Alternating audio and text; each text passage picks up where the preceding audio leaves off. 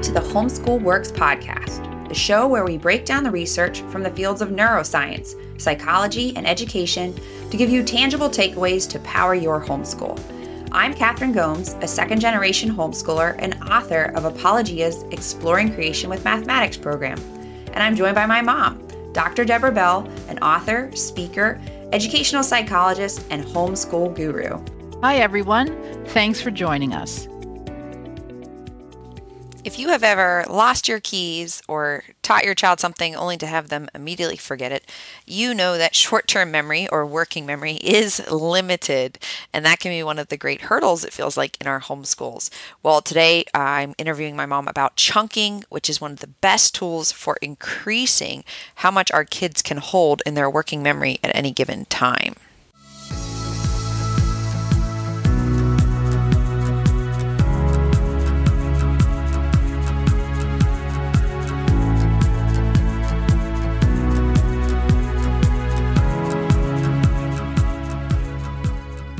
All right. Well, thanks for joining me again, Mom. It's been lots of fun. Well, this is great to see you so often, Kate. Yeah, this is our excuse, right, to hang out. We want to talk about chunking today, and I think this is going to be another great tool for homeschool parents. Can you let us know what is chunking? Okay, so chunking is a teaching strategy based on our understanding of how working memory works.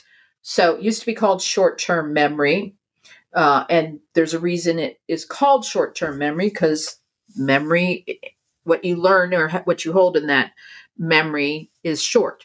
So working memory is now the preferred term, and it's where you work on new information.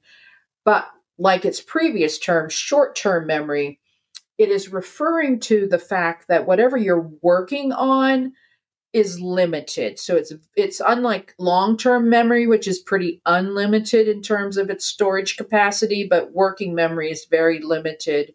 And what we found is that most people can only hold 5 to 7 pieces of information in working memory at a time.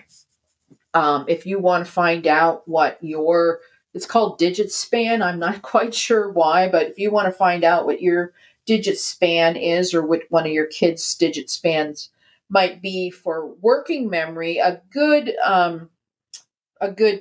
game to play is to take 10 random objects and put them on a tray. So get a comb and get a spoon, get a hammer, get a crayon, get a bunch of different things from around the house from different categories, and put 10 to 12 of them on there, and show that tray to your child or your spouse and ask them to memorize the items that are on there, and give them about, let's say, 15 seconds to do that.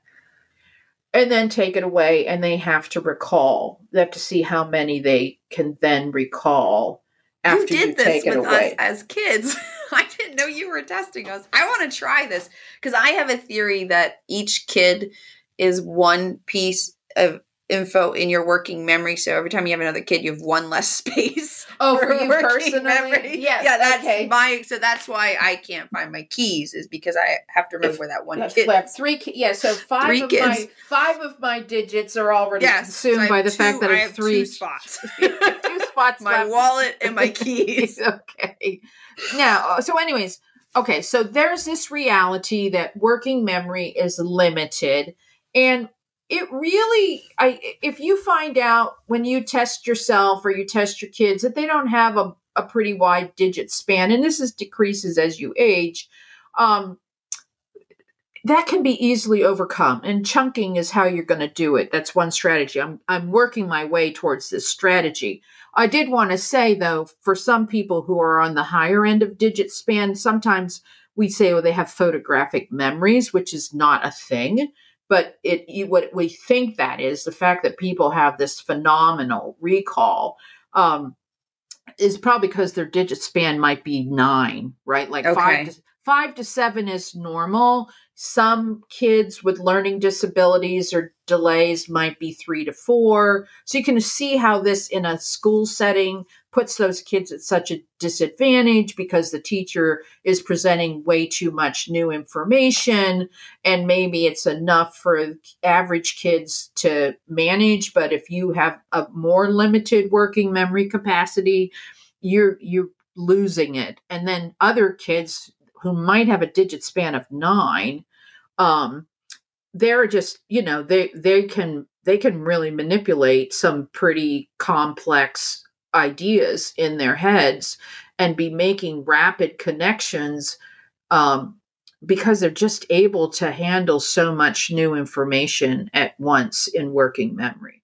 But Yeah. all of us lose it, right? And if we don't learn if we don't learn whatever there is to be learned about having that information, that new information, in working memory, if it doesn't move into long-term memory, we're going to forget it. Which is good. Whenever I introduce this to like my students at co-op, you don't want to be remembering all this useless information. I tend to give them the illustration of, I know the weather from August 14th, 2010, because it was my wedding day, so it was meaningful. But I don't know the weather from August 21st, 2010. Like, would you want all these pieces of information that were not meaningful and aren't useful to you just crowding your brain? So I always tell them, to get it to long-term memory, you need to make it meaningful, or tell your brain this is useful. You have to keep this. Algebra 2 makes it into long-term memory.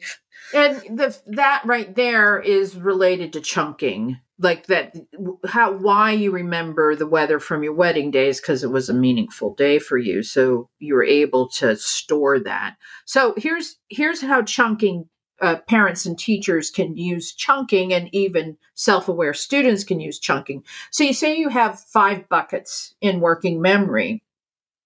You can put an unlimited amount of information into each one of those buckets.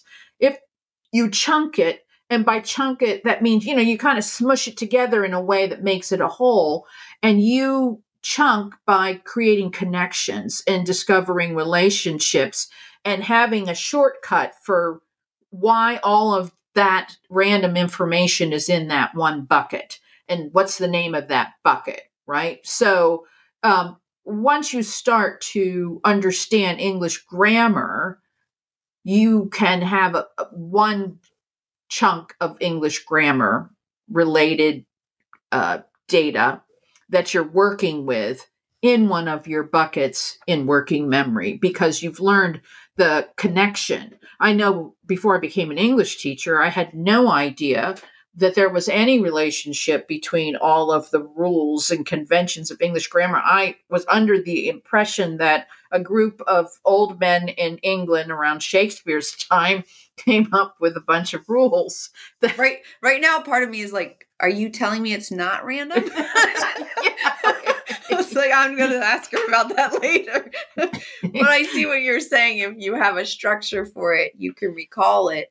I'm thinking about Joseph when he was learning world history, like the whole first semester of world history. It was just like in one ear, out one, because he had no frame of reference. He'd never seen the world, Katie. He didn't know where Europe was. But then second semester, he cracked me up because he said, I think I know what's going to happen. I'm like, well, what do you mean? He's like, this is what happens. There's an empire. They gain power. They expand. They go too big quickly. They can't rule it. And then they have internal problems and they collapse. And I was like, well, then, here we go. Like this, but I actually had never formed that sort of schema but then he was able to remember things because he was like, oh, it probably fits together this way. Yes, and you just used an educational term there, schema, which is sort of this scaffolding or this infrastructure that we recognize. So anyway, so chunking is when we as teachers and parents point out and show kids how to make those connections. Or so if I was trying to teach world history to an elementary kid who'd never really left home, I would have a lot of maps around. We'd be watching videos. We'd be talking about getting on an airplane and how far you can fly on an airplane to help kids in elementary kind of just deal with the abstraction of the world and then the history of the world, right?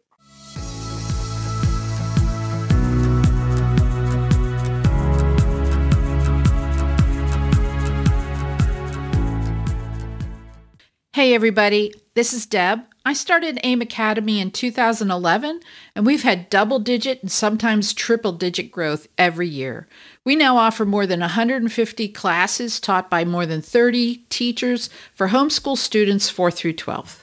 You can choose from 7-week, 16-week semester, or full-year classes in all subject areas. Our approach to teaching online is research-driven. Our goal, your child's success, measured by academic achievement, increased interest in learning, and personal satisfaction in reaching their goals. If you'd like to know more, please stop by debrabell.com and see what AIM Academy can do for your family.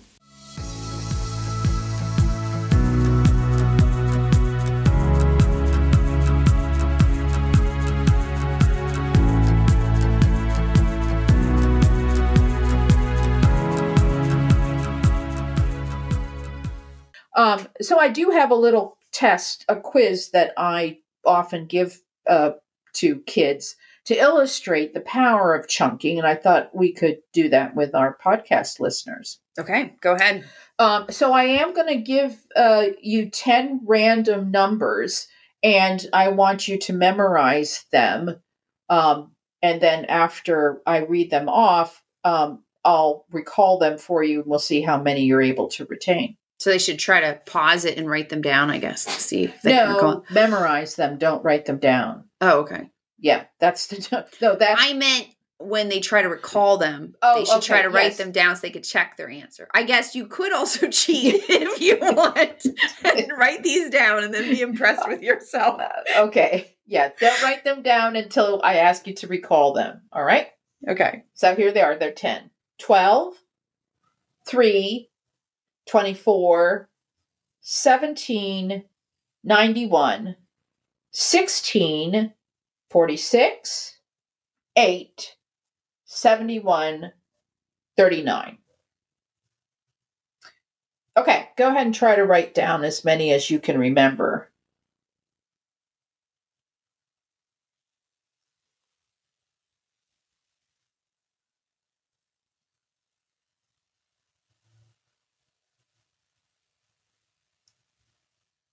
All right, I'm going to read them back to you now so you can see how many you can recall. 12, 3, 24, 17, 91, 16, 46, 8, 71, 39. Now, whenever I do this, Katie, I think whenever I do this, I do often have people who will have gotten 8 or 9 of them. Wow. Yeah, but it definitely, I'll ask people to raise their hands if they got all 10, if they got 9, 8, 7. So around 7, when I'll start to see more hands. 6 and 5 will be the most, and I don't go lower than 5, but I certainly have people in the room who can't even recall 5 of them. But I do know that anybody who gets more than 7 had figured out how to chunk these random numbers. I'm not saying that of these 10 that I just read off, but there would be a way, but they had some system. If you got a high response on this, message us, listeners. Okay, yeah. Tell us what you did. We want to know what you did.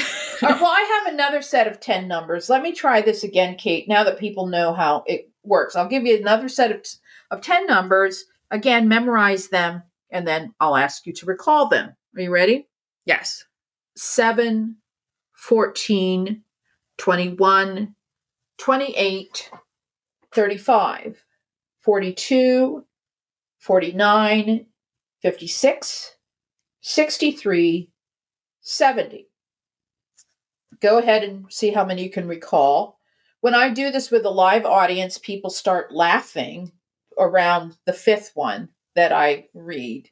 And when I ask people, like, well, how many of you got all 10, can recall all 10, like the whole room raises their... Yes, I felt so happy. You should have heard me with the first set. I was like, prime, that one's prime. No, wait, if you multiply that, like my math brain was trying to make that first set make sense. Yeah, so why can people remember, state the obvious here, Kate, like why can people remember the first set and not the second? Or why can they remember the second set, not the first set? They're multiples of 7. And so we've So already right there memorized. is the analysis. That's the connection. That's the relationship. Once you realize that these 10 numbers are all multiples of 7, you can put that in one area of working memory right now. In fact, you can remember that indefinitely. If we ask our listeners next week, when they listen to the podcast, what were the second set of numbers, they're going to be able to generate all of them, right? Because it's now in long-term memory. So Right.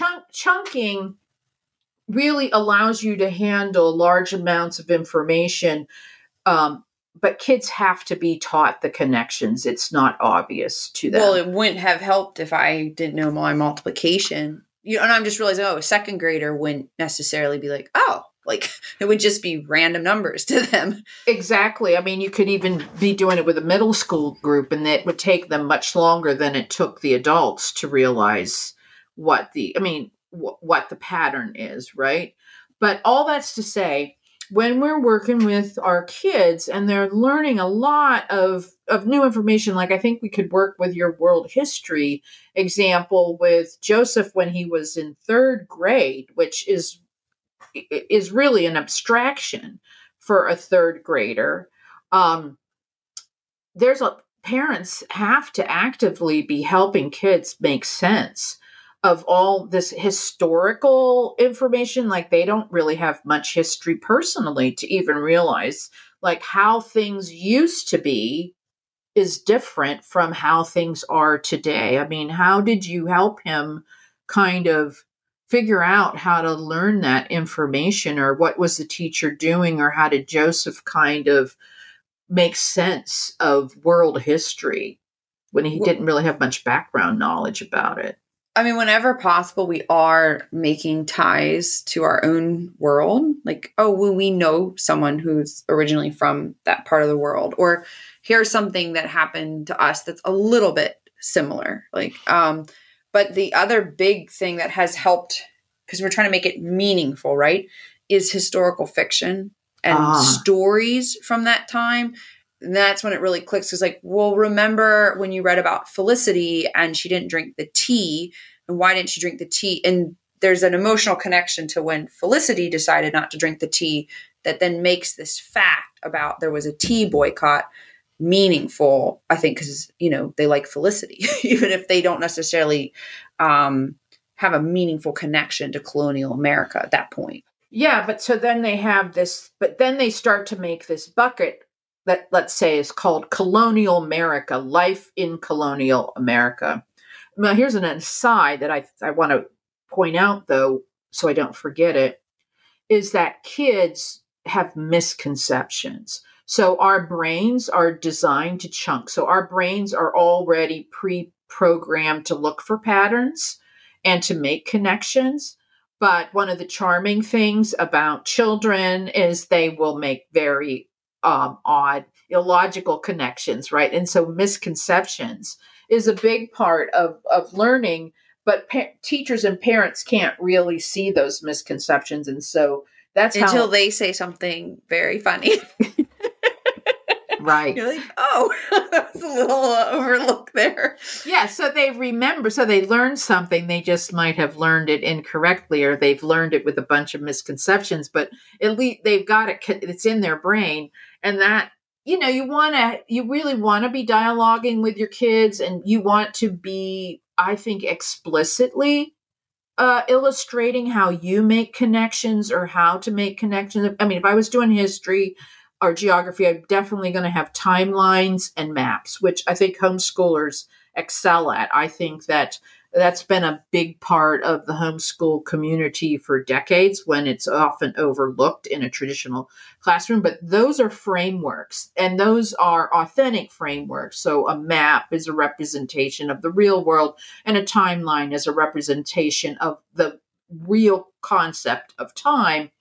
And even if kids don't have everything quite organized correctly, right? If they drew a map of the world, it might look kind of funny, like some of those ancient maps before we started sailing and exploring, or their timeline about who lived when in history could be really jumbled up. But if you keep working on that, I don't know if you remember when we were homeschooling that we were making a timeline around on the walls in our family room, and I was having you draw pictures of different historical people that we were studying and putting them on this timeline around the room. And we did that for a number of years as a way to sort of help you start to kind of create this, at least a sense of a chronological order to history. No, I love that you used that illustration of something we added to over several years, because the one thing that popped into my mind is that like the more you chunk, the easier it is to chunk future information. And so whatever subject you're using, maybe science, at first kids are making connections and they're learning about animals and different classifications. But then, as they learn more advanced science, they link that information on to things they already know. And so you have more and more background knowledge, and it's easier and easier for kids to find a connection as they get into the more advanced subjects, which is why, one of our main goals with the young kids is just lots of background knowledge, lots of reading aloud, and just giving them a broad view of all kinds of things. And lots of experiences, lots of exploration of the concrete world. And I mean, I always have felt like the best way to approach learning about the world is like from the child's neighborhood on out. Like, so I do know it's kind of a thing to learn world history pretty early in the homeschool movement. I just think parents need to realize that that's pretty abstract. And so if you can be learning about the history of your family, and then the history of your community, and then the history of the United States, and then the history of the world, it's a little bit easier to link those up. If you do it in reverse order or in random order, which is fine with me, I just think parents need to recognize the limitations of working memory and the need to help kids chunk that information. And right now they don't have any connections, right? When they're like kindergarten, they have very few connections. So they don't know how to categorize. They're only connections themselves when they're 5. So you better connect it to them. They're not the stories you've read to them and the experiences they've had. And as you pointed out, I mean, the older they get, the more they've categorized, and they've categorized correctly. And so that's why high school is, you can have this mass of new knowledge and skills that what you're asking kids to learn in high school is like a mountain compared to what you ask them to learn in kindergarten. And why that's possible is because the kids who have become efficient learners have learned how to categorize. If your child doesn't know how to categorize and look for relationships and analyze and see those connections and how it relates to other disciplines and other people and other times and other places, if they don't know how to categorize, then they're going to be overwhelmed by high school. I think that's a big part of kids struggling in high school. If we say they don't have enough background knowledge, I think they haven't developed enough skill for how to categorize new information and skills. That's all we have for you today. You can find my mom, Dr. Debra Bell, at debrabell.com. And you can find Kathryn on Facebook at Kathryn M. Gomes, or on Instagram as Homeschool Math Mom. Her math books and my homeschool planners are available at apologia.com. If you have a moment, please review our podcast wherever you like to listen to podcasts. We'd really appreciate it. It makes a big difference in other homeschoolers finding us. Thanks for joining us, and remember, you've got this.